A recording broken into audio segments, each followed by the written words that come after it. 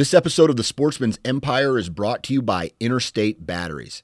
Since 1952, Interstate Batteries has been evoking compassion and a trustworthy spirit into the surrounding communities.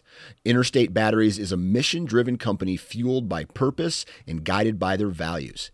If you need help locating a specific battery, stop into your local Interstate Batteries retail store and speak with a battery specialist.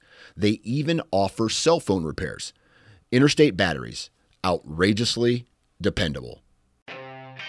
You're listening to The Western Rookie, a hunting podcast full of tips, tricks, and strategies from seasoned Western hunters. There are plenty of opportunities out there. We just need to learn how to take on the challenges.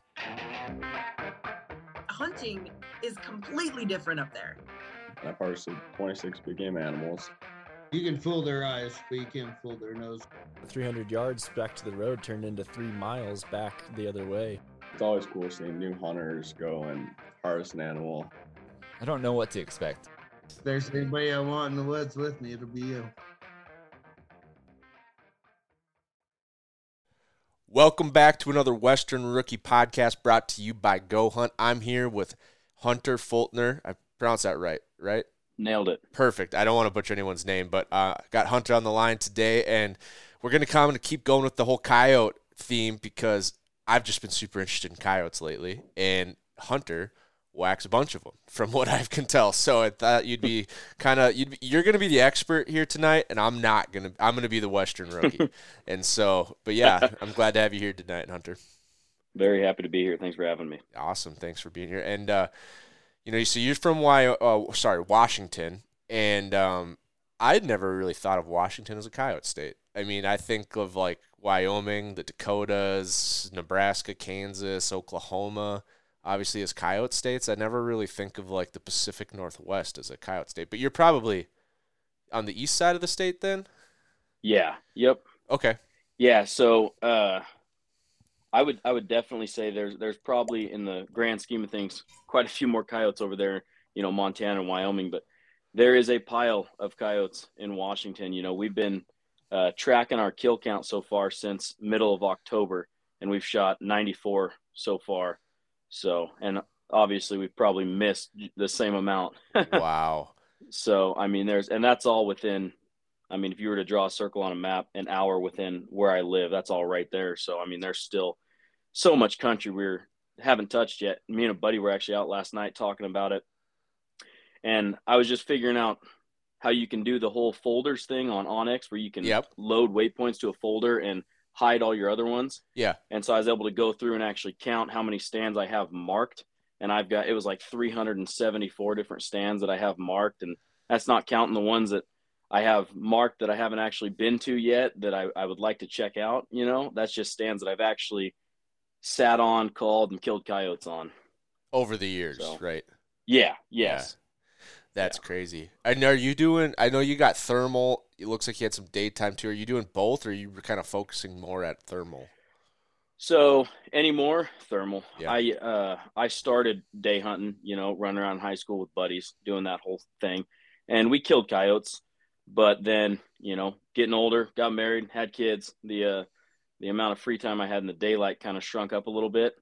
And so me and the old lady kind of got an agreement that if I'm going to be running around in the daylight, it's kind of for the big game side of things, and that coyotes are night only. So that's kind of the grand scheme of it all. I like how you say that, because a lot of people probably would have said like, yeah, I got married, had some kids. I just, I don't have as much time to hunt as I used to. And you're like, no, I got married and had kids, and I just hunt coyotes at night and hunt big game during the day. I still hunt. I mean, that's crazy. So yeah. Like I still hunt all the time. You know what I mean? Yep. Yeah, no, that's cool. So we've had a couple people on, and, a lot of the coyote, I think, started for me because we bought a 40-acre farm, and we've been hearing a lot of coyotes on it. And I've heard coyotes in the past. I used to live in the Dakotas and, hunt in the western Dakotas, eastern Montana, and, it's nothing to hear some coyotes at night, from camp or from the tent, or see one here and there. It's common, right?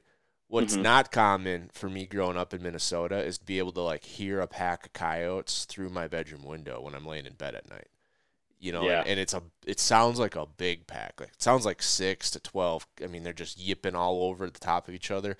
And I've had pictures on our cell cams of 3 at a time, which isn't unheard of by any means, but it's a lot. Like anytime you're getting like multiple coyotes in one picture, like you got a pretty high density. I feel like because we got farms everywhere, and it's like go get one here, one there. Yeah. Every night have 3 of them on camera, and so I've been interested in. I can't really thermal hunt because there's so much cover on our farm. Like it's solid like brush, alder, thick. And so I've been trapping, but I want to get out west and do the coyote hunting because I think it just looks fun. Just looks like a great way to throw lead down range. Yeah, no, it is. It is. Yeah, I always say if I couldn't do it year round, I'd probably do it over deer hunting and elk hunting because I like it that much. But the fact that I can do it year round and those other things are selective to their seasons, that's about the only reason I bother with them. Yeah. But it's and for the food. He's like, I hunt elk to eat. Yeah. I hunt coyotes to have fun. Yeah. Yeah. Well, we've ate a couple here before, but yeah, I wouldn't put them up there with no elk backstrap. That's for sure. I had coyote too, and it wasn't. I mean, as funny as it sounds, like it wasn't my choice. Yeah. I had a coworker that like got into it and shot a coyote, and he was kind of a foodie. I hope he listens to the podcast because he'll definitely know who he is. But he was kind of like a home chef, like not professional or anything, just like really enjoyed cooking and was really into learning and stuff. And so he's like, I want to cook this coyote. And I'm like, oh, yeah, be careful, trichinosis, And so like 2 days later, he stops by my desk, and he's got a plate, and on the plate are like 3 little breakfast sausage patties, warm, like sizzling, right? Like he went and warmed them up, and we're in the office. He's like, hey, you want to try a coyote breakfast sausage? And I'm like, I guess, sure, yeah. Like, what am I going to do? Tell him no? And so I try it, and I'm like, yeah, great. It tastes great. And it wasn't bad. It really wasn't bad. Obviously, I think he cut it with some pork to get enough fat to bind, and obviously a lot of seasoning, breakfast sausage seasoning. So but you could tell it wasn't deer. But I'm also like, how did you like prepare this? How did you clean the coyote? Like, how hot did you cook this? Yeah, is this thing pink at all? And like right before I'm like, he knows how he's doing it, and I just heard Steve Ranella said he got trichinosis and survived, so I guess we'll go for it. Yeah. So that was my one experience with a coyote. I don't think I'm going to be the first to do I don't think I'm going to do coyote steaks by any means. Yeah, no, that's not on the list. No. It's kind of unfortunate because he shoots so many of them. It'd be nice if they're delicious, but be nice if their fur was still worth something. Well, so I was going to ask you about that. You shoot a lot of coyotes. Obviously in the summer, fur's not worth anything at all. But when you shoot a coyote in the winter, what do you try to sell it? Do you sell it in the I've heard in the round basically means on the hoof. Yeah, so or just carcass. You call it a carcass round or whatever, Okay. We used to back when prior to COVID, stuff was worth we were averaging $40 roughly a coyote. You get those bigger males with the right colors, and you go all the way up to $50-$60 a coyote. And that's on the hoof. You don't have to do any work. That was shoot it, throw it in your freezer. When the fur man comes to town, you throw it in the back of his truck, and he hands you money. That's insane. Yeah, and so, but then COVID rolled around, and that completely crushed the whole market because 90% or whatever of all the fur trade is overseas and Europe and whatnot.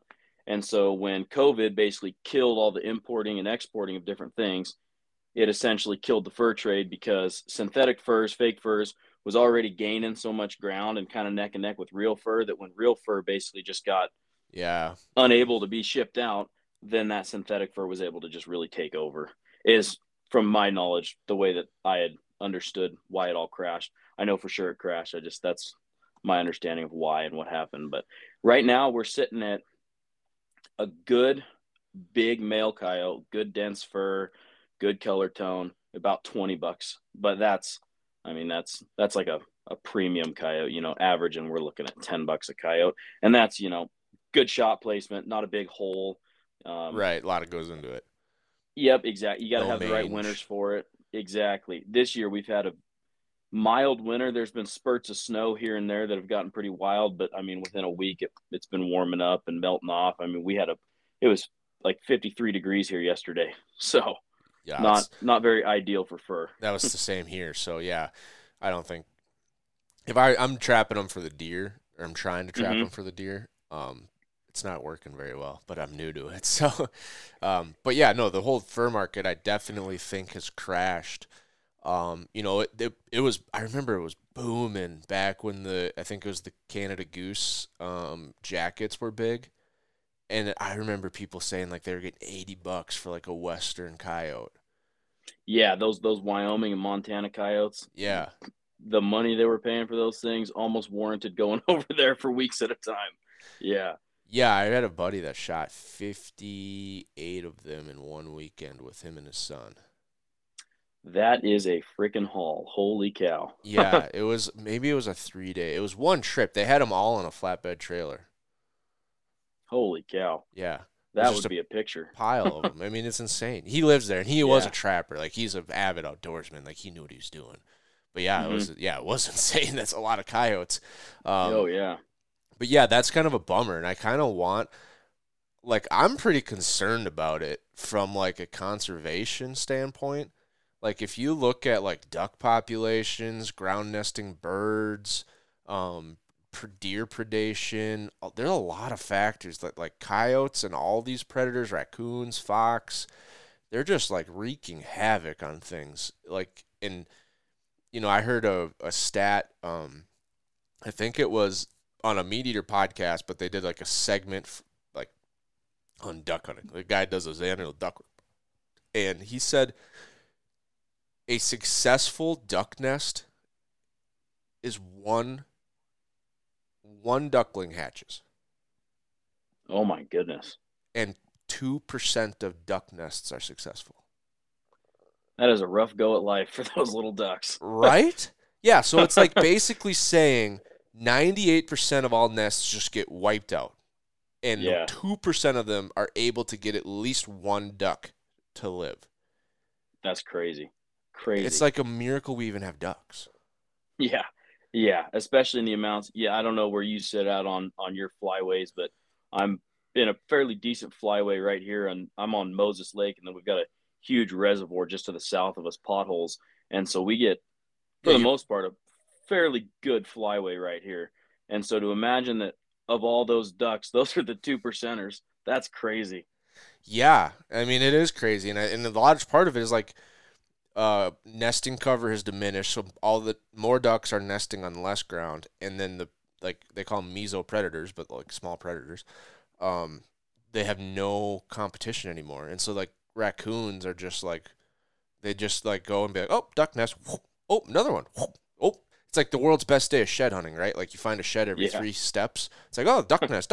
Oh, there's more duck eggs, right? And there's no fur market. No one's out there getting rid of these things.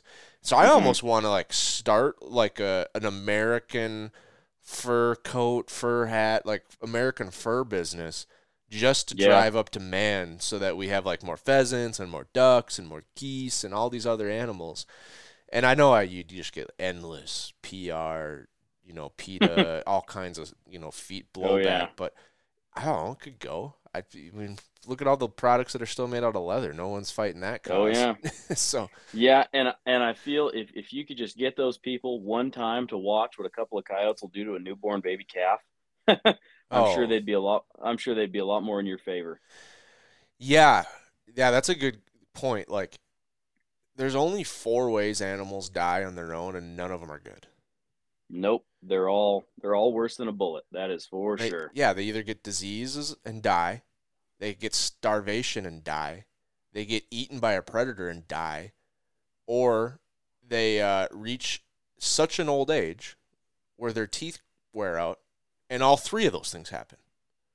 And none of those happen fast. No, like it's terrible. Versus a 300 grain bullet or 300 Win Mag bullet right through the lungs. 20 seconds. Yep. That's the big thing that I don't think a lot of people focus on. But the predator problem is, I mean, you see it. There's, like you said, you're at 93 coyotes in 4 months. Yeah. Do you see a lot of pressure when you're out there coyote hunting, or you kind of like got the? As far as people? Yeah, like you got the place to yourself. I have seen Sometimes when I'm planning my applications or my point strategy, I want to see what the latest overview for a state and a species is and where I stand with the number of points I have. The easiest way to get the overview of a state and a species' current status is with the application strategy articles in the Go Hunt Insider Service.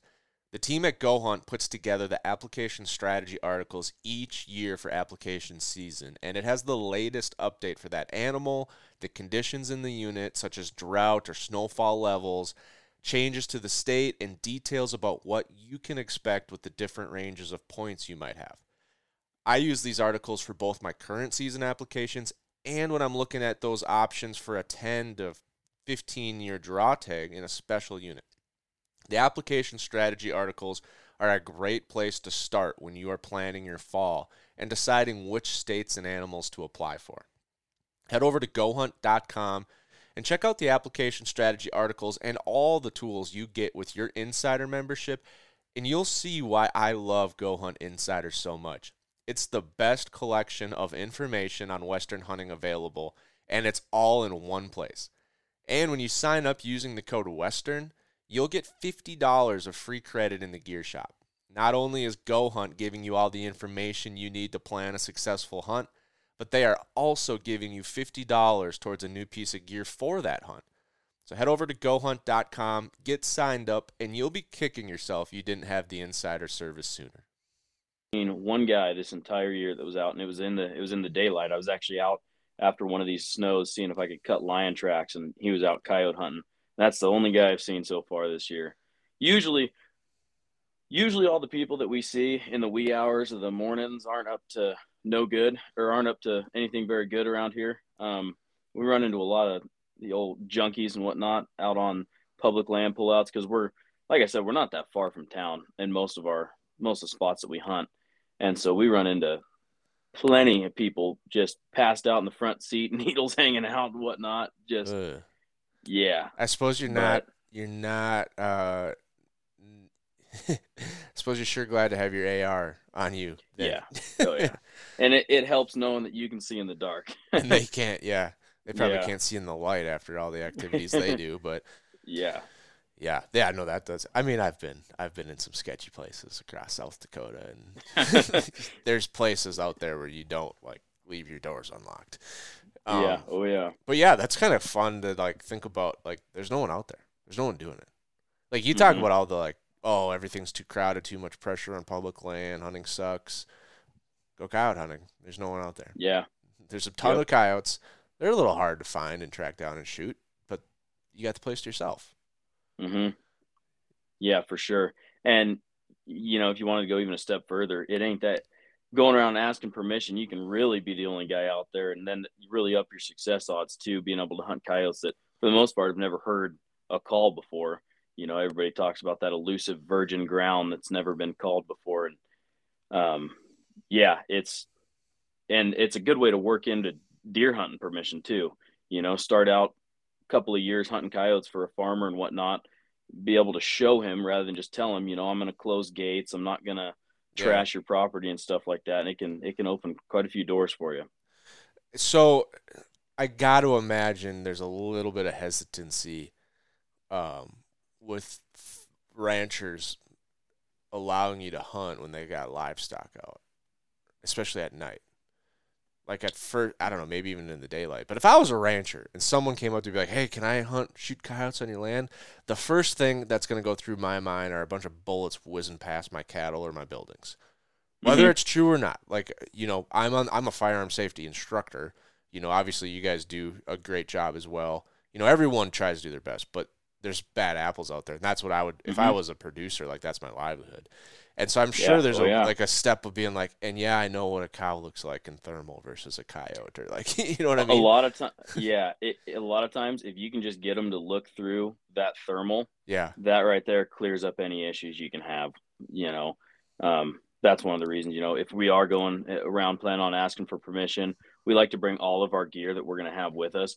That way, we can show them, hey, looking through this, there's not a chance we're going to ID anything incorrectly, and we're running suppressors. We're not going to be out here making a ton of noise in the dark. You aren't even going to hear us. The most that's going to wake you might be the truck headlights when we pull in, if we've got to come through your farmyard to be able to access the stuff out back. But Yeah, for the most part, once you get in there and you really show them what you're about, and they actually see how serious you are about it, they're fairly accepting of it.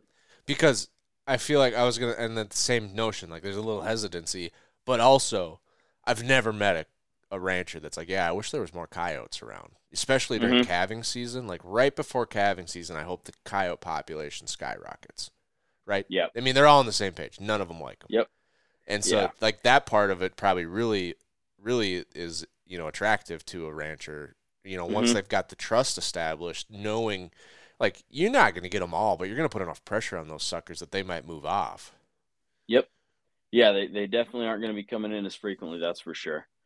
But, yeah, no, it's talking about how they all kind of have that same mindset. We had a rancher 3 or 4 nights ago. He had coyotes in there trying to take out some of his fresh calves, first rounds.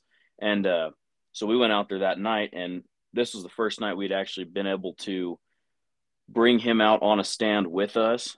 And we were fortunate enough, we ended up calling in a quad with him right there. And we killed one out of the bunch. And then he goes, as we're wrapping it up, he starts rattling off all these different names of these surrounding properties. And he's like, now I haven't talked to any of these guys, but they'll be fine with it. Just have at it for the night. If you get any flack, just tell them I sent you and they won't care. It's just as far as that whole group being, pretty tight niche, ranchers looking out for ranchers and everybody having one goal, and that's keeping the cattle safe, Yeah, no, I mean, that's their livelihood. I mean, they got to do they will do everything they can to protect their livelihood. That's, known. Do you do much traveling for coyote hunting? Like, do you ever be like, hey man, we're doing let's do like a week. We got a week off work. We're gonna spend a couple days in Montana. If that doesn't pan out, we're gonna go down to Wyoming, and then we'll come back. Like, do you ever travel, or is there just like no need for it? I would say there's not really a need for it. However, every year we try to plan some extravagant trip where my parents live in Salt Lake City, Utah. So we plan it out where we'll hunt through Idaho, hunt through Montana. We got a buddy that owns a ranch south of Billings a ways. And then we'll crash down and we'll hunt down towards Wyoming and whatnot, crash with the parents in Utah, hunt through Oregon and back up. And it never comes to fruition. It's one of those things where it's like between the wife and the kiddos, and then also, I'm on call basically all winter long. If snow falls, I got to be able to go. And man, this year it seems like the weather apps just can't get it right. They'll call half an inch, and then we're sitting 4 in 2 days, and so it kind of hinders my ability to just pack things up and leave. Yeah. Yeah, that is tough. I've got a buddy he does snow removal too, and it's just him and his dad. Like, that's their business, and so he can't really leave. They have some family members that can help if they really need it, but like when they get dumped on, it's like, okay, I'm not going to hear from Jeff for 3 days. Yeah. So, yeah. But yeah, no, I was just curious because for me, like that, there's probably coyote hunting in Minnesota. I mean, I know there is. I know people that hunt coyotes in Minnesota. But it's such a flat, wooded topography that it's like really hard to do it, especially where I am. Southwest Minnesota gets a little better, but it's still flat. And so the thought of me like going out west for a week of coyote hunting has always been really fun to think about, and just be out in the Badlands or in Eastern. I probably wouldn't drive all the way to Washington, so your ground is safe. But being out there for a week, because I don't have that here. But it would make sense if like you got all the places around town and you're shooting that many anyway. You don't really have to go anywhere. Yeah, definitely, for sure. We had Blake Garrett on the podcast. I don't know if you know him. He's just listened to the podcast today. Oh, well, okay. So you heard Blake say he loves a 6mm for coyotes. And so not to throw him under the bus, I'm just like, how do you go about selecting a bullet for coyotes? So, man, my story's like everybody else as far as startup. It was whatever I had for shooting deer is what I shot coyotes with. I shot my first one with a 300 Win Mag and put a bowling ball size hole throughout the back side of it. That's the only rifle I have, so that's what I would use to start with. It kills them just as dead as everything else, you know. So I bounce back and forth between two different rigs. I have a 22 Creedmoor bolt action, and so that is that the 6 Creedmoor and the 22 Creedmoor. The parent case of both of those is the 6.5 Creedmoor, just neck down further and further. Okay, is all it is. So that 22 Creedmoor, I'm shooting I've been running 2 different bullets, either the 75 ELDM from Hornady, and I'm shooting that at about 3,400 feet per second. I was going to say, it's got to be screaming. This episode is brought to you by Steelhead Outdoors. What makes a Steelhead Outdoors gun safe stand out, aside from being the only American-made fire-insulated modular gun safe on the market, is the fact that you can customize your safe to be the perfect fit for you. Whether you pick one of the fan favorite colors inspired by our national parks or one of the nearly 1,000 custom colors they offer, your safe is going to be perfect. You can even get a safe in a rust color where they actually make the metal rust to just the right level and then they seal it so you always have a perfectly rustic looking safe. And that's just on the outside. When it comes to the inside, you can configure it all kinds of different ways by adding panels to the door, using shelves on half to organize ammo, or even adding their motion-activated light kit. I went with their brand new Recon 32 line in the awesome tactical-looking black and white, and I currently have my safe set up with lawn guns on half and shelves on the other side so I can store all of my ammo, and I love it. But the best part is it's completely modular. So as your firearm collection grows, you can configure your Steelhead Outdoors safe to match. Check out steelheadoutdoors.com to build your custom safe. And use the code WesternRookie, one word, WesternRookie, to save $150 on your Steelhead Outdoors safe. Oh, she's cooking. Yeah. And then I've been shooting the 88s ELD matches from Hornady at right around 32-ish, which again, for a bullet of that weight in that diameter, that's moving pretty quick. And then the old trusty AR, that thing sees a lot of work, especially at night when, follow-up shots, or it's nice to not have to rack a bolt. You can stay in the gun the entire time and just transition from coyote to coyote. Especially when you get into those ranches and whatnot where you're calling in, 4, 5, 6, 7 coyotes sometimes at once, and you got to be able to just go from one to the next. When you're shooting suppressed on either rig, can you get a second shot off before the gig is up, or does it just not work that well? Oh yeah, no, I shot a triple the other day out of one group of 4 where it was just, typically between every shot, they almost act like mule deer. They'll run back a little bit and then they'll stop and look back and see what was going on. And I was able to shoot 3 out of the group of 4. Doing that? Is that because you're shooting suppressed? Like if you were to shoot like a muzzle brake that's loud, would they just be gone? There's very few instances where they won't be. A couple of weeks ago, actually, we called in 4 and shot 3 of them. And one of the guys shooting was running just a standard bird cage on the end of his AR. Okay.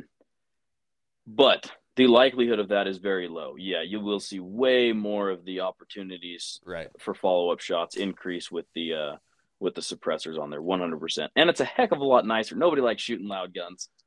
Once you shoot a suppressor, man, at any time somebody offers to come out or whatnot, and they tell you they don't have one, you're kind of like, yeah, we'll just shoot my gun. You can just shoot. I don't got to shoot for the night. Yeah. Yeah, my 300 Win Mag has one of the Spot Hog Recoil Max. Or not, Recoil Hog, I don't know. Spot Hog's my sight for my bow. But it's like a 76% reduction. It's a huge muzzle brake. Which also means it's like a 76% increase in volume. It's just louder now. Yeah. Yeah, so it would not. I wouldn't even hunt with it at night with coyotes. It would just be, unless I'm in the middle of nowhere with no houses. But I'm not doing that to landowners and neighbors. Mm-hmm. But how far are your average shots when you're shooting? When you're getting them to come in, how close do do you like bring? I'm always thinking back to my waterfall days. Like we want their feet almost on the ground before we start shooting if we can. Like we want them fully locked up and coming in, right? Yeah. Where do you draw that if they line wanna, for a coyote?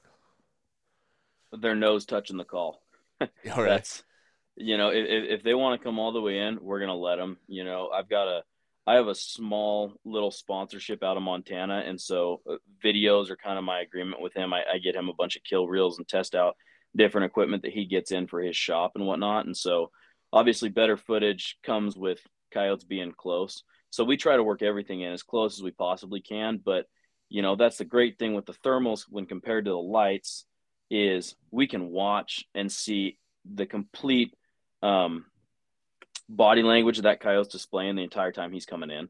So, if he starts shying up or, you can tell when they're starting to work for wind and they start throwing their noses up into the air, really trying to catch something, it's time to go ahead and kill them, not to push it any further.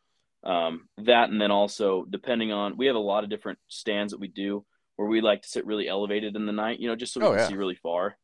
And I have quite a few videos showing coyotes will get into that 100-yard range where they can start to kind of get the sky backdropped against you, and they'll drop their heads all the way to the ground and look up and kind of move their head back and forth to try to skyline you and try to pick you out against the moon and the stars and whatnot. And when they start doing that, it's time to shoot them too, because typically they're not going to come any closer. They're wondering why the heck that sound's coming out of the sky. Oh, so when you're calling, the call's like right next to you? Yeah, in most situations, yeah. Oh, so when you say touching the call, you basically really mean like all the way into zero. Oh, yeah. No, yeah. If we can shoot them at 5 yards, we'll shoot them at 5 yards. Do you get that off? Like, have you had that? Not very often, no. They typically, a lot of the stuff we call at night's really wide open, and they can see pretty well at night, and so they'll pick you out pretty quick. That's kind of the give and the take with the night hunting is like, you can get them really close and really thick stuff, but you can't watch them work from a long ways off. And oftentimes, if you get a hard charger, he'll burn in, hit the call, and leave before you can ever shoot him. Versus you call stuff that's wide open and you give up a lot of cover, and so your shots then are extended out, 50, 60, 100 yards, but you're able to watch them work, able to watch them do their thing from a long ways off. And so that's really cool. That's the ultimate thing is I like things that can call, turkeys, elk, coyotes. I like things that I can try to trick them with their own language, but. Oh yeah. Are you calling mostly with coyote noises or are you calling with prey noises? This time of year, I definitely kill way more on vocals. We're coming into the breeding season here. Okay. Everything's starting to pair up, and then they'll actually do the majority of all their breeding in that mid to late half of February. So we're definitely keying in a lot on those howls, those early estrus sounds and stuff like that, and then coyote fights. But those work year round. I still open every stand up though with prey distress because. I'll open it up with a low one just in case there's a coyote right in the immediate vicinity that wants to come in. We killed one the other night that we turned the call on. It wasn't playing for 15 seconds and we had a coyote bombing in and we ended up shooting him at like 40 yards. Oh, that's gotta be crazy. Especially when they're getting in that close. Like if they ever, I don't know, if I had a coyote at 10 yards, I'd be like, holy shit. I probably would shoot him on the way in. I think you're in an awesome place to grab your shotgun and just go run out into those woods with a hand call, man. I think you'd be surprised how well you'd do. Well, I could do that, but I don't have thermal on my shotgun. Do it in the daylight. Yeah, I could do it in the daylight. I also have stands. Like, I have, actual, deer. Like, I got 40 acres. We got stands and stuff, so I could always sit in my stands, too, and, put the call on the ground. There you go. Do, a Not going to run over your feet, though, if you're in a tree.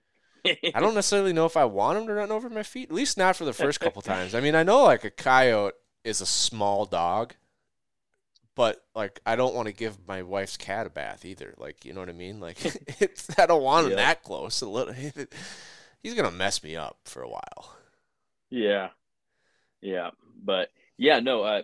Shotgunning in the timber is actually some of the funnest stuff you'll ever do. I grew up on the coast of Oregon, and so I did a little bit of that, and then I got buddies that live on the west side of Washington, and they're big into that. And then obviously all the MFK guys, they got a lot of YouTube videos and whatnot, running and gunning them in the timber, and it's fun.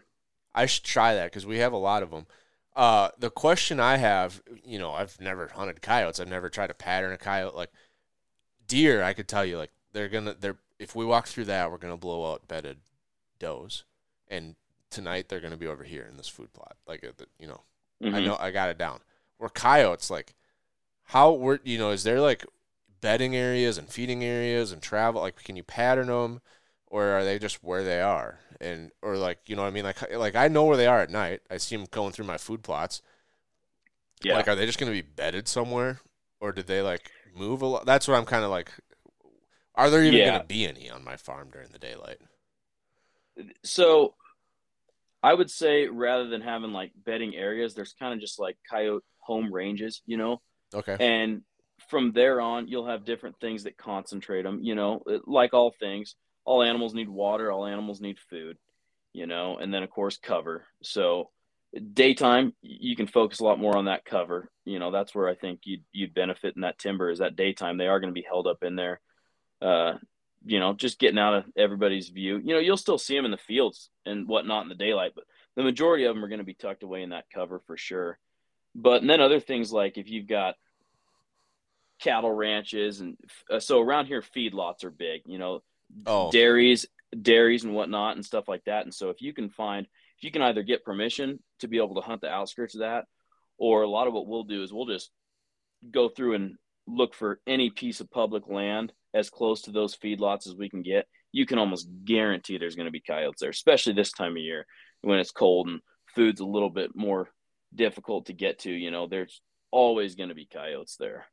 And you said on that podcast, there's some gal that's runs a wildlife orphanage and then just turns her deer loose. Yeah. So she's got, I've talked to her once, and I honestly called her. I'm like, hey, do you have coyotes in your orphanage? Because I'm hearing like a lot every night right behind my house, like where your house is. She's like, no, I don't have any coyotes, but that would make sense why my dog was howling last night inside. And I'm like, you never thought about that? She goes, I have a lot of foxes. I got 40 foxes. I did a big fox rescue. And I'm like, holy cow. Yeah, no kids. Like, can I come hunt in your fox pen? Yeah, right. Yeah. But I'm sure they're all full of mange. And, But so, yeah, she takes in does. I didn't hear it from her. I heard it from the old owner of this house that she'll take in like fawns from like the side of the highway and stuff and feed them and raise them. And she's got like a 5-foot fence. And so eventually they get big enough to just jump the fence, and then maybe they jump back, and then they jump out and jump back and jump out. But eventually they just leave. And her property's like 100 yards from my food plot, or one of my food plots. So I think like that's part of what's bringing more coyotes into like my areas. There's a bunch of stupid deer, stupid fawns. Yeah, definitely. I don't know. I bet you got some big coyotes, man. They're growing up on fawns. Oh, I've got a picture of one. I should show you this. Oh, man, I think it's a wolf. I really do think it's a wolf. I got to find it. Where would it be? I wonder if Google Photos is smart enough if I try to search coyote.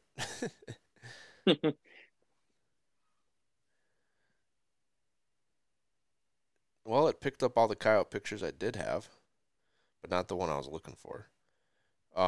I'll have to try to find this through timeline. I think it would have been this summer, probably in July or August. After that, because I had to brush hog it first. This sucker's big, and like the body structure. I've had pictures of wolves. I've had pictures of coyotes. I'm honestly torn on this one. I have no idea which way it would go. But the shoulder and the hump and the head, like I'm just like, man, that doesn't look like a coyote to me. Have you guys had any documented sightings of wolves down there where you're at? The previous owner said like he gets wolf, like he'll see a wolf or hear a wolf every now and then. There's a wolf sanctuary like not super far away, which is like another like, oh great. Yeah, right. And he said every now and then they get out, and I'm like, how are they letting wolves get out? Like, you know, they're doing that on purpose. They're just telling you it was an accident. Yeah, I wouldn't doubt it with a department, but yeah, I'm trying to find. I know this. I know I have it in one of my folders here. So back 40. We call it the back 40 because my wife and I's initials are BAK. Gotcha. V plot. Scroll back a good ways.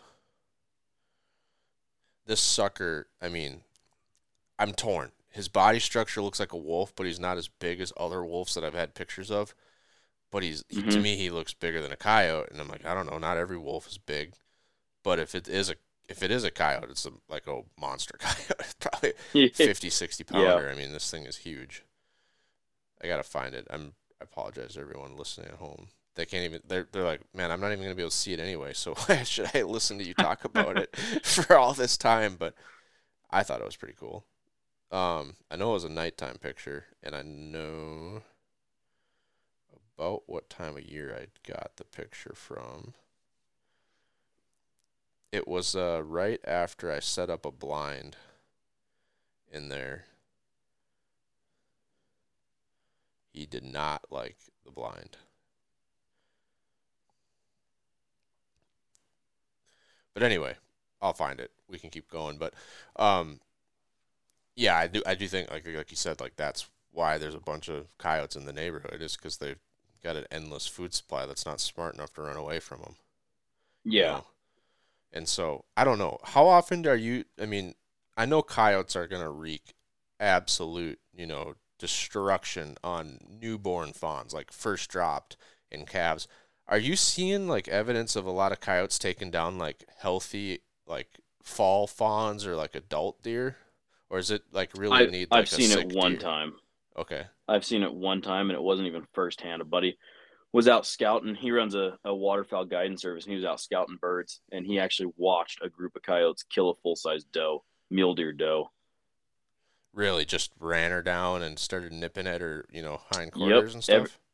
Yep, everybody came in from a different angle, and they just tore her up. Yikes, that sounds like wolf behavior to me too, Like, yeah, I've never really known coyotes or I've never thought of them as like pack animals. I've always thought of them as more of like a solo hunter.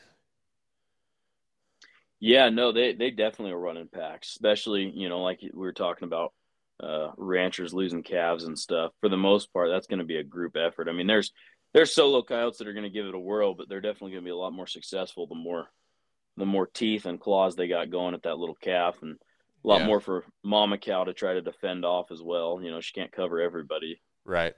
All right, I found the picture. So, this sucker, I don't know how well you can see that.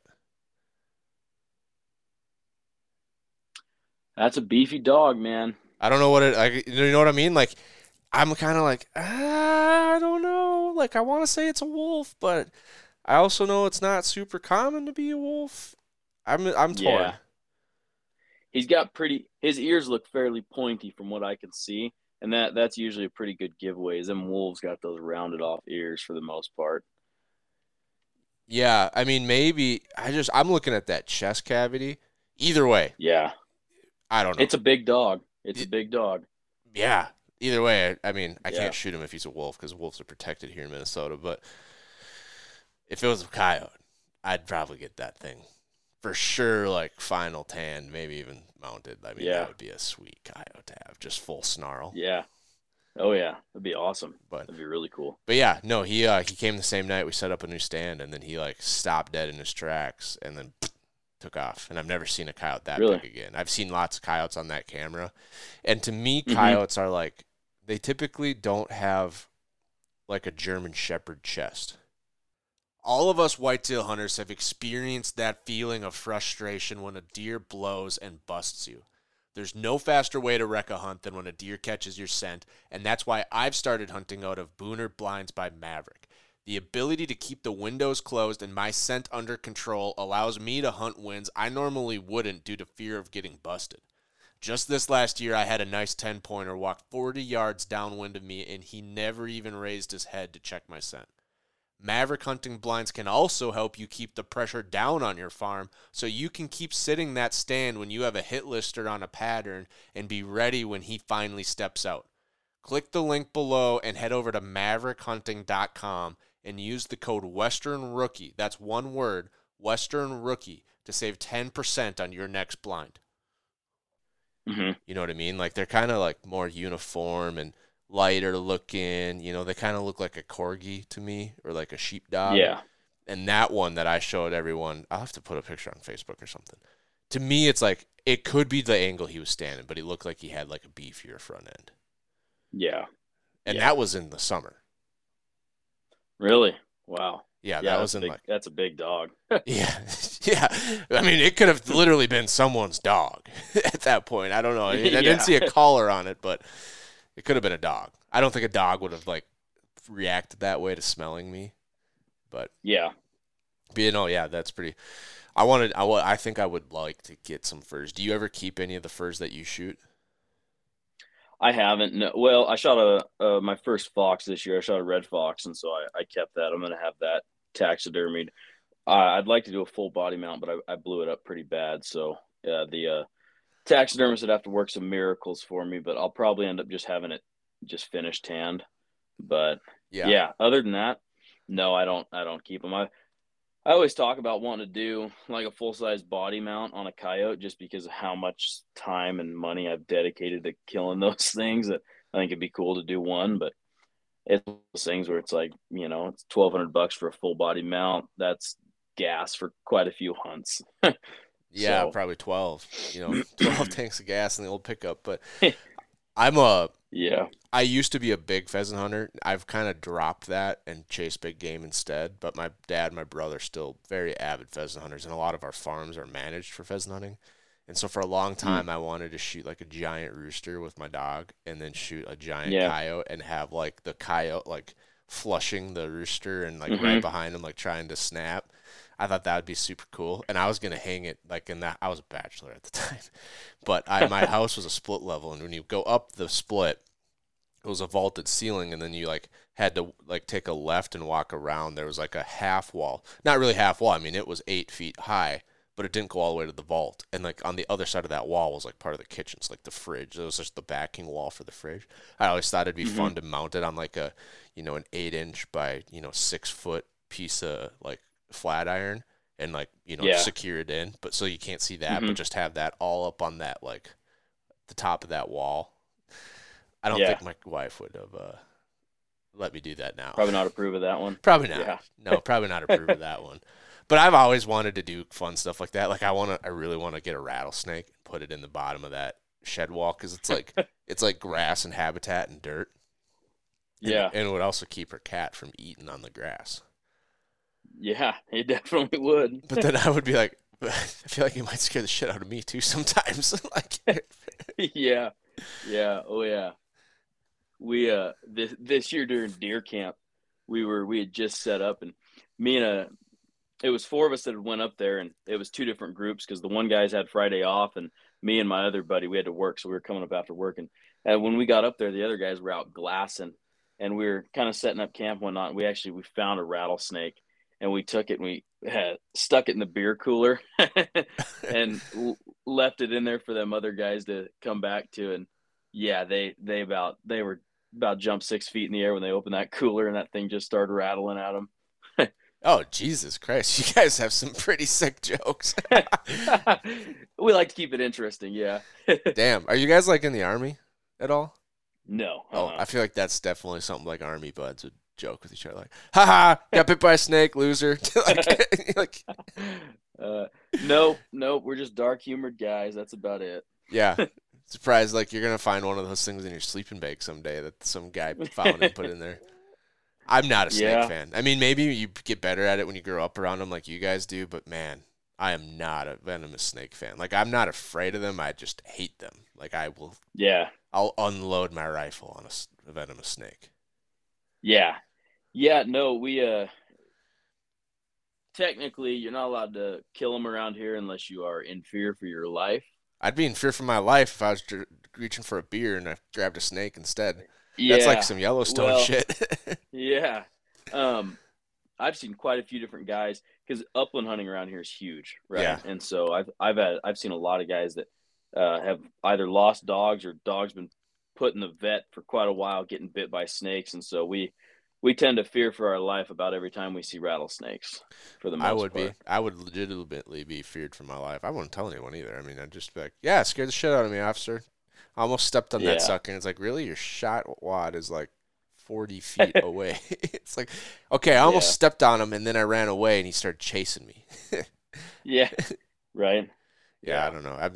I don't know if they're protected everywhere. I think it's probably state by state, I would imagine. I think so, because I know a ton of guys kill them down in Texas. Oh, well, if I had livestock, I would be like, ain't no freaking way I'm letting this snake live.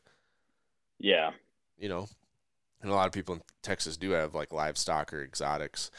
We found a really weird looking snake on our farm here in Minnesota. I'm like, that's got to be a rattlesnake, babe. Like, it's got diamonds, it's got all this small. And then, like, when you got close to take a picture, it was really short. So I'm like, well, he's only like 12 inches long. So if I hold my phone at 14 inches, he shouldn't be able to bite me, right?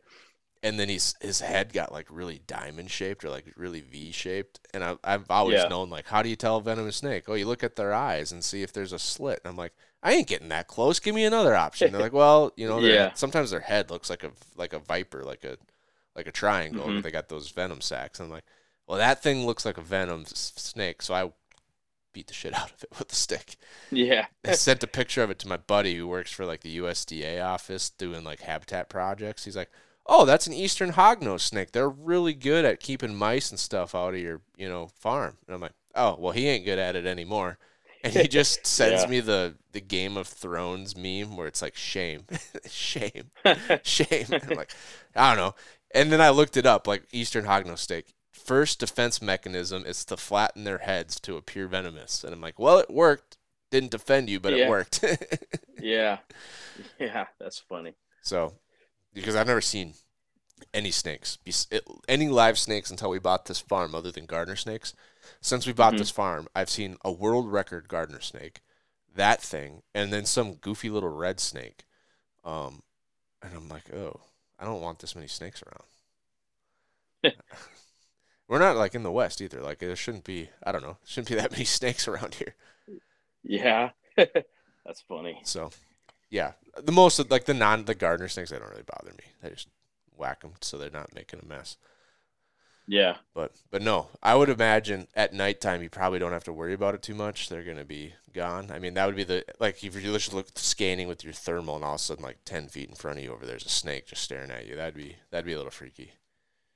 Yeah, we've ran into a couple of rattlesnakes in the dark running around in the summertime, but for the most part, they're curled up under rocks and stuff. And off where you're not gonna really mess with them. But yeah, it's only been once or twice that we've ever actually ran into them out and about in the dark, and they're usually pretty lethargic once the sun goes down, so they're not really out to try to bite you or anything, even if you do dang near step on them. So that's good. But I wouldn't mind a rattlesnake headband for my hat. I don't know how I'm gonna get between like the finding the snake and getting the hat band made part.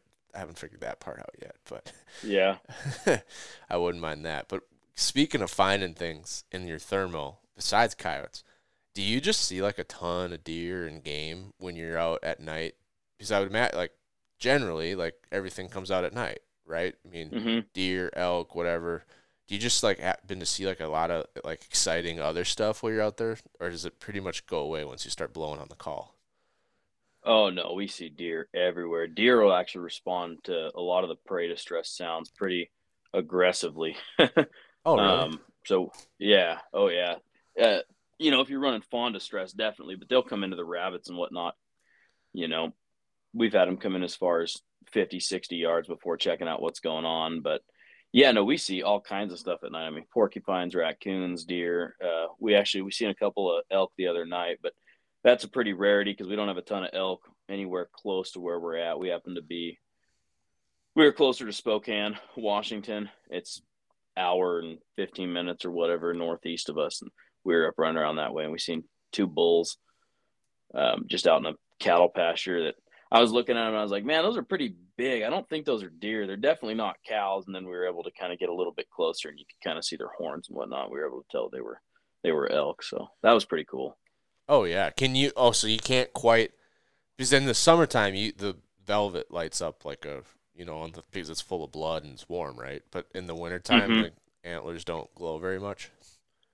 No, they actually, past 100 yards, they're really tough to see. If you can skyline them, you can pick them up a little bit better because the sky's always, really cold. And so you'll have a pretty solid backdrop, and then their antlers are going to be, having a little bit of heat just off their head, and so you can kind of see that. But yeah, for the most part, you can't see antlers once they shed that velvet.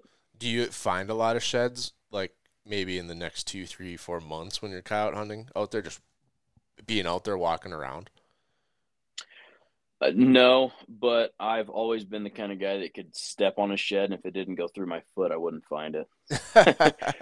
So, yeah, we've found a couple out coyote hunting. In fact, back in November, I think it was, I had 2 back-to-back stands where, as I was walking to pick up a coyote, I found a shed going to pick it up, and so that right there was the most sheds I'd found in the last like 3 years. So that was pretty cool. I was pretty pumped about that one. Oh, well, that would work. I mean, anytime I find a shed that's like a bonus shed, I get excited, like from the road or hunting, and I wasn't expecting to find an antler because I love shed hunting, as you can tell. I find a lot of them, and I mean, I've had days where I had a season where I put on 100 miles and found 5 antlers. I was like about ready to be declared depressed, and it was what made it worse. It was like it was the COVID year where like no one could go anywhere. Everyone was afraid to leave their house. I'm like, I'm not gonna get COVID. I'm like 25 years old. I'm super healthy. I'm fine. In the best shape of my life. Gas is like 79 cents a gallon. Holy crap. North Dakota, we got under, I don't think it ever got to 79. It got to 89. I remember 89. And I'm like, this is what's your gas right now? Oh, like 270-ish, 280-ish. That's impressive. Yeah, we're sitting at about 350 at the cheapest pump in town. Oh, yeah. No, but we're in the Midwest. I think the Midwest has always been a little bit lower. Like, it's not California. I think Texas is pretty cheap. I don't know, but we got like a lot of pipelines like crisscross around here, so I think that helps a lot. But yeah, I was like 89-cent gas, $1 a gallon gas. No one's out. I mean, this is going to be the best shed season ever. Like, I'm going to just spend all spring shed hunting, can't do anything, work from home. I found 5 antlers after 100 miles. And my wife did like 30, 40 miles too, and she found one of the 5. Like, it was a horrible year. And so I've had bad years. So whenever I find an antler, I'm happy. I'm really happy. Yeah, definitely. But so what does the season look like for coyote hunting? Like you said, you can do it all year round. Do you really hit it as hard in the summer, or are you mostly doing it like once you're wrapped up with deer and elk and any big game you're going to do through like winter, and once spring comes around, are you pretty much done? No, I mean, I will hunt them year round. I'll hunt them every opportunity I get, but we hunt big game pretty aggressively, from August all the way through end of October, depending on any draw tags into November. I'm either running around with a tag in my pocket or running around with a buddy that has a tag in his pocket between bears, elk, deer, and all that fun stuff. But we do try to get after them in the summertime. I really enjoy hunting the summertime because you can get into those family groups, and when they're denned up real tight, they're extremely territorial. And so that's where you'll get a lot of those, you see a lot of those cool dogging videos where they're running decoy dogs and stuff and getting those really aggressive responses. And so we're not allowed to run dogs here, but you can still get some pretty pissed off coyotes coming in, when you get real tight into those den areas and start throwing different sounds at them and whatnot. So that, and the fact that, you can go out there in jeans and a t-shirt, you're not having to be all bundled up and go out there and freeze your nuts off. Yeah, I mean, that's obviously a pro. I mean, when they're denned up, like obviously is it pups? I would assume it's pups. Mm-hmm. When they first drop, I mean, they're not moving for a few days. Correct. But they're also not coming out. Like, I suppose the better question is, are you out there to like limit coyote numbers, or are you out there to like selectively manage the coyote population? You know what I mean?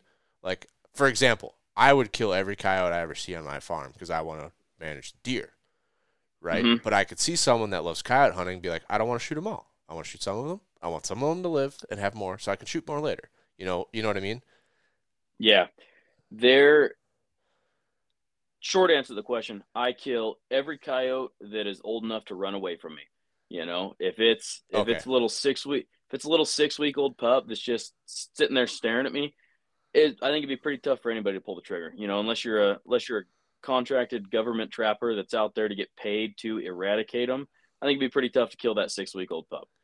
But yeah, no, that being said, I kill them all. Okay. Anyone that doesn't run away, I kill it. I read a study on them. You have to kill more than 70% of a coyote population in an area before you ever make a dent. So you can kill 70% of those coyotes and they'll be right back to where they were the next year. That's how efficient they are at reproducing. Which is amazing because they only do 1 litter a year, right?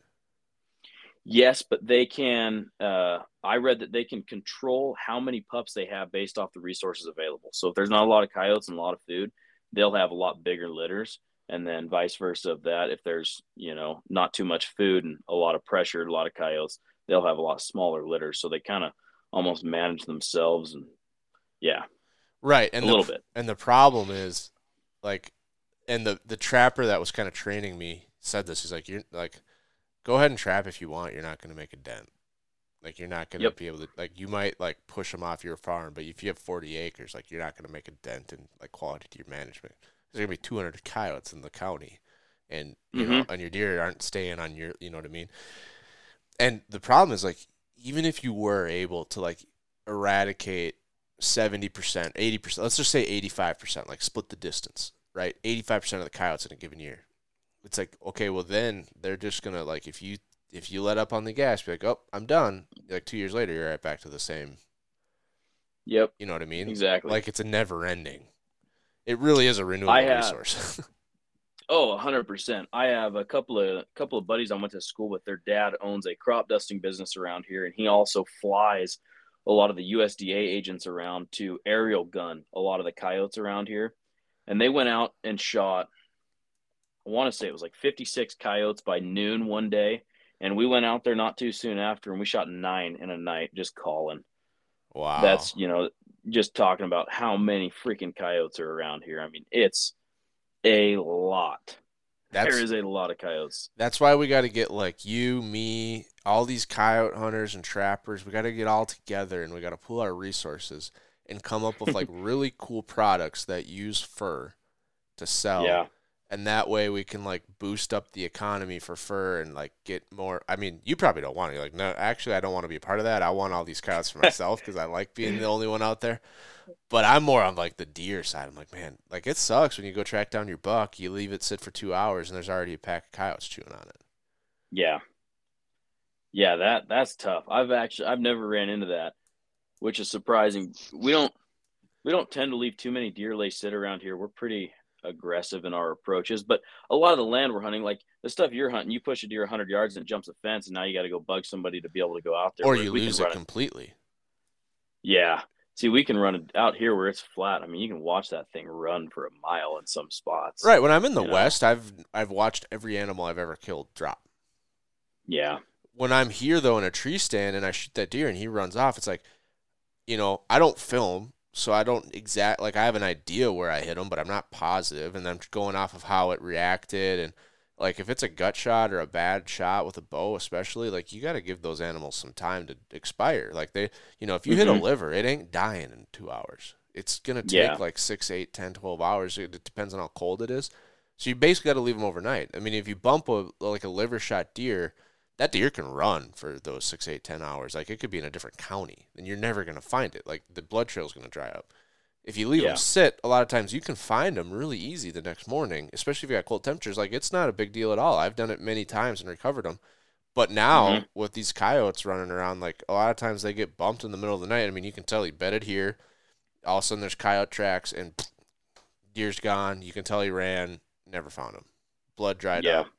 And I'm sure he was coyote food somewhere, or the doe. Yeah. But, yeah, like, that's the problem. Yeah, I just clarify that because I don't want people to think, like, I'm shooting deer and be like, I'll get to that later. I got other stuff to do. No. Yeah, it's a different style of hunting in the East versus the West. And that's kind of where the coyote issue comes into play, is that coyote cuts that deer's tracks. He can smell, or she can smell that animal's injured, by the glands in the deer's feet, and they just beeline down that track, and that deer is in trouble. Yeah. Well, yeah, next time you do it, you got to just sit on the track that the deer took with a headlamp and a shotgun, see how many coyotes you can take out before you go pick the deer up. Well, you'll like this story. So it wasn't last year, the year before, I was bow hunting in a plot, and I've got this, I've been bow hunting this plot my entire life. It's my favorite stand to bow hunt. The does, like we see deer everywhere, but there's every night almost there's good for one doe to come out from behind me, and my tree stand kind of faces that way, so I can kind of see her coming through this really thin woods in the it's like a swamp woods, like a river valley woods, like you guys that have cottonwoods, in like the river valleys and stuff, creek beds, edge of an alfalfa field, kind of like that thickness. So I can see her coming, and then right as she gets to the edge of the plot, there's a thicker edge, right? So she can't see me. So it gives me a perfect time to stand up, get my bow draw, and she'll step out at like 15 yards.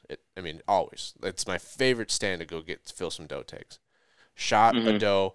I thought I drilled her. I mean, I did video that one. I sent it to a lot of people. Everyone was like, man, maybe like a little back, but not much. I mean, you definitely got lung. Like maybe like lung liver. You should be a dead deer. Everyone kind of concluded that. I did, my dad did, everyone I sent it to. Like 5 minutes after I shot that deer, a coyote came from the other direction across the food plot. And I'm like, holy shit, there's a coyote there. So I drew back. I had another arrow nock, drew back, 40-yard shot. I need to start learning to shoot underneath coyotes, like shoot at their feet. Because they're so tuned in and they're so jumpy. And so I shot, arrow flew straight and perfect, but the coyote ducked, went right over its head. He takes off, but he had smelled her blood trail. I'm like, that's not good. 5 minutes later, another coyote comes from this other direction. A completely different direction. This coyote went that way. This coyote's coming from this way. Like, it would have had to do hundreds of yards and within 5 minutes and circle all the way around. It's like, I could have, but I doubt it. Right? Yeah.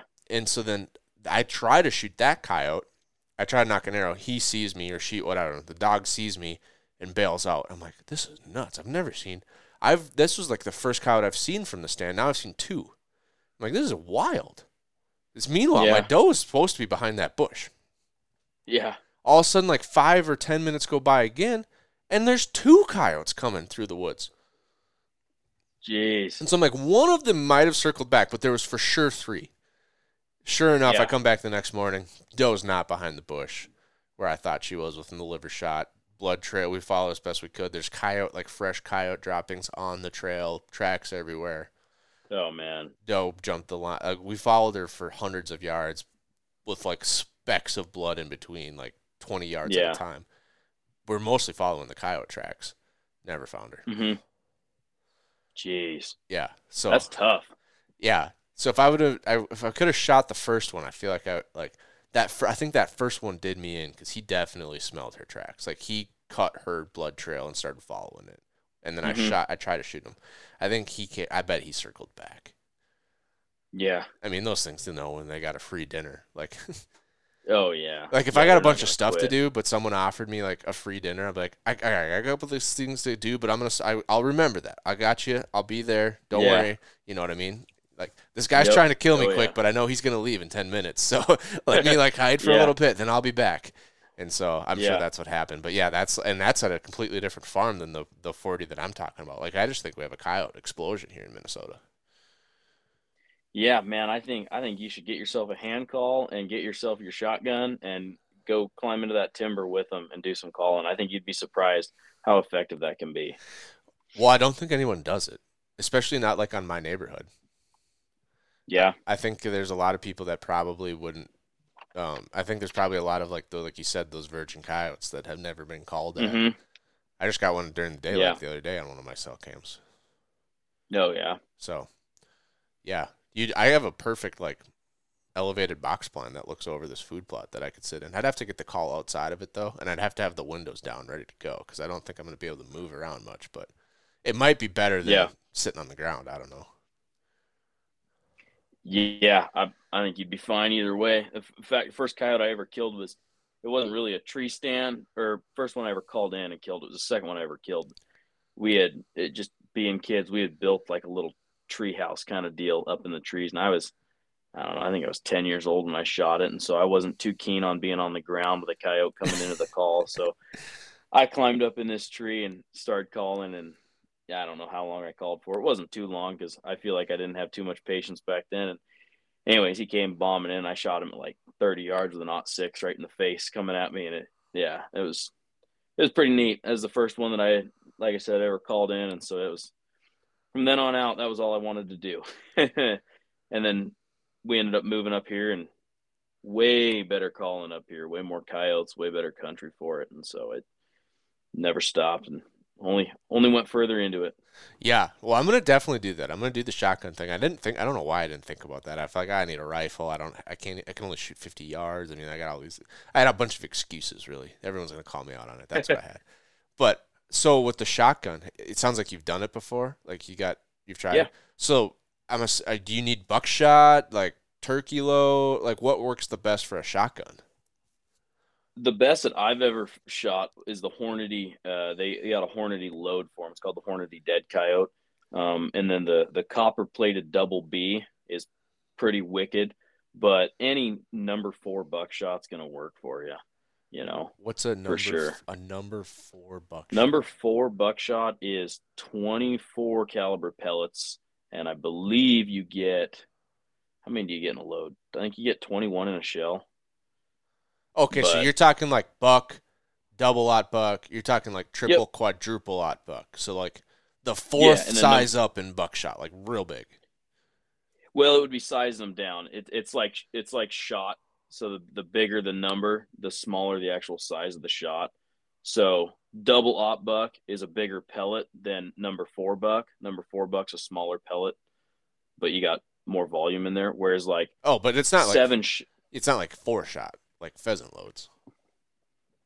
No. Okay. It's still buckshot. It's still, like I said, it's those pellets that are in those are, I believe they're 24 cal, which is going to be, basically you've got big. That's like it's the same diameter that you're shooting out of a 243. And what's the distance? Like what range can you like shoot, not shoot? Because I know like with turkey hunting, like you shoot 40 yards, you know him in the head. Like they're just going to. So with those number 4s, you can get out there pretty far. The problem is, you're not getting a ton of impact energy, a ton of hydrostatic shock. You're just so at that point, you're kind of just dealing with pinholes. So you'll kill them, but how far are they going to run before they bleed out enough to actually tip over? So where would you say, like, if you shoot them out till X, you have a good chance you're going to drop them in their tracks, especially with a shotgun. Like, if you shoot a coyote at 10 yards with a shotgun, you shoot anything at 10 yards with a shotgun, Yeah. I would definitely pattern your shotgun. That'll give you the best idea of what you can do. But I would say anything inside of 50 yards, you should be pretty much golden. Oh, really? That's farther than I was thinking. Yeah. I was thinking like 20 yards, 25 yards. Oh, no. Yeah, no. I would say anything inside of 50, you should be good to go. And I would keep shooting until he's not spinning anymore, because a lot of times, even with rifles, you shoot them, they'll start doing that little spin there, and half the times they tip over, half the times they come out of that spin on a dead sprint. So we kind of just shoot them till they're laying flat on the ground. But I would do the same thing with the shotgun, just keep filling them full of holes. Well, the other thing is I could put my slug barrel on. I have a rifled slug barrel with a cantilever scope, the scope's like dialed into the barrel, not the receiver.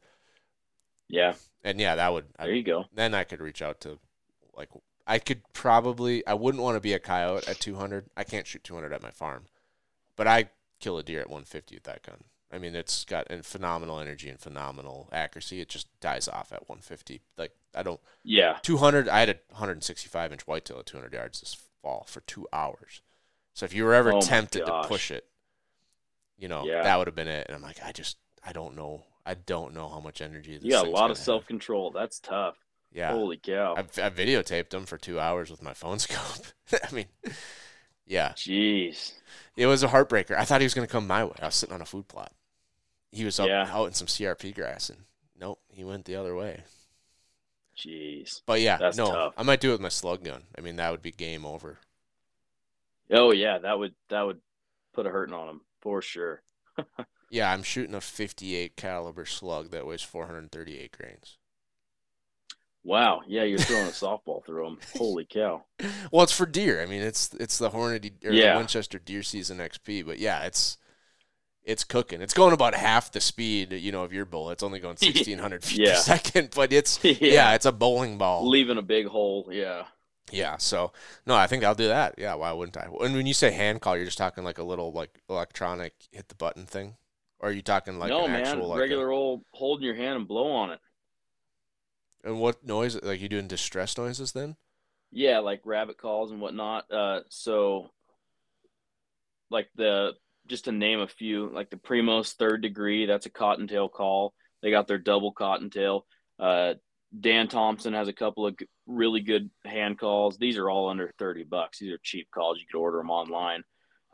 Dan Thompson's got a baby cottontail that's always worked phenomenal for me. And then you've got all the Les Johnson line of calls like the Ruffy Dogs and the Ruffy Dog Juniors. But yeah, no, it's just a basic closed. It's like a duck call. You've blown a duck call? Oh, yeah, I'm not good at it, but I can do it. I can do an elk bugle way better. Do they have any mouth read options? They do have mouth read options. Yes, they do for sure. But that's the nice thing about blowing on a rabbit call for coyotes is you don't have to be as great as you do with duck calls, as far as, your pitch can be whatever the heck it is, your cadence, whatever the heck it is. You can watch 2 or 3 videos on YouTube of how you're supposed to do it and then go out and do it however the heck you want. And when coyotes start coming in, just keep doing that over and over again. When you're going to do vocals, like coyote vocals, is that all electronic or is there anything to do those by hand? Yeah, there's diaphragms, like what you're blowing with your elk bugles. And then there's just open reed calls. Right. Like open reed elk calls. They're just, obviously the reeds are cut differently to pitch a lot higher, get different tones to sound a lot more like a howl than versus, whether it be a cow mew or a elk bugle and whatnot. But okay. Yeah, you can do those by hand. I'm lazy. I love running an e-call because I love to just press a button and let the call do it for me. Yeah. But it's also really beneficial to be able to kind of direct traffic. You can, if the wind's blowing one, like let's just say if I'm setting up and I've got, if I think the coyotes are going to come out of the north, there's a drainage or whatever out of the north, and that wind is blowing east to west, I'll throw that call pretty far out to my east so that when they bubble to the west, they won't be, if let's just say they're bubbling 200 yards downwind from the call, well, then they're only going to, if I throw that call 80 yards upwind from me, they're only going to be bubbling 120 from me now, whereas they're still 200 yards from the call. So you can use that to kind of direct traffic, put the coyotes where you want, and kind of limit their ability to wind you and you not have a shot. You know what I mean? Yeah, that's gonna be an issue because like we don't really have draws or funnels. It's all pretty much flat and it's all like thick Alaskan style alders and brush. Like they're in the swamp. It's like willow swamp with like some of my openings, and so like they could come from anywhere, and if they're trying to bubble without, like, they could easily bubble 100 yards and I'll never see them. Well, that's the other benefit to calling in that timbered stuff. They're going to try to see you first. Well, and if they do bubble, their bubble's not going to be as drastic as calling out here in the wide open ag fields or wide open sage where they can see, 600 yards. You get into that stuff where they can't see that far, they're a lot more likely to just come right in, and some of them will not even check wind. They'll come right up to you. It's just like an elk, like they're going to window you. Like as soon as they can see where the call is coming from, they're going to stop if they don't see something. Yeah. Okay. Yep, and a lot of times they will. Yeah. So I just got to be ready to shoot him as soon as he steps into the food plot. Yep.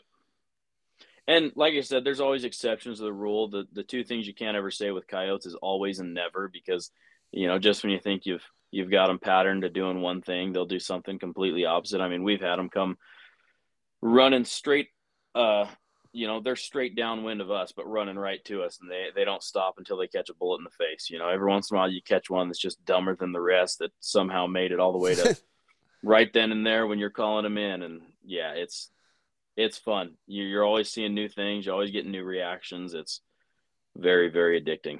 Awesome. Well, I'm going to have to give it a try, but until then, I appreciate your time here tonight, Hunter. Hope you guys have a great rest of your season and knock down another 93 coyotes. Yeah, appreciate it, man. Thanks for having me. And if you do get out there and shoot some, let me know. Send me some pictures. I'll be happy to see it. Will do. Before we wrap up, though, give everyone a chance to follow along, see some of your adventures, where pages you're active on, and we'll put some of those links in the show notes for us. Yeah, so Instagram is pretty much my main go-to, and that's just OTC Hunter is it. That's my @. Facebook, I have a Facebook page. I'm not too I don't post on that very much, but it's the Okay. same at there. But yeah, Instagram's pretty much where I'm going to be posting the most of my I stuff. feel like your Instagram handle could be worth money. I Like, That's so funny you bring that up because there's a buddy on the west side of Washington, and his handle is Austin OTC, and we never knew each other aside from knowing that this other guy's got like my same Instagram name.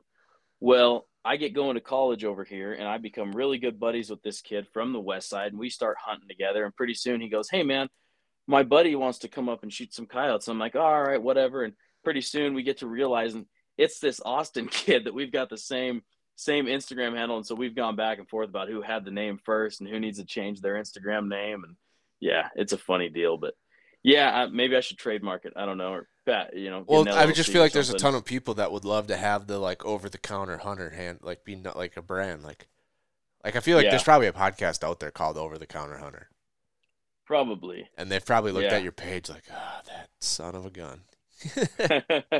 Yeah. But awesome. No, we'll put a link down below for anyone that wants to check it out, see some cool thermal videos of some coyotes eating some lead. But until then, thanks for being here, Hunter, and thank you for listening, folks.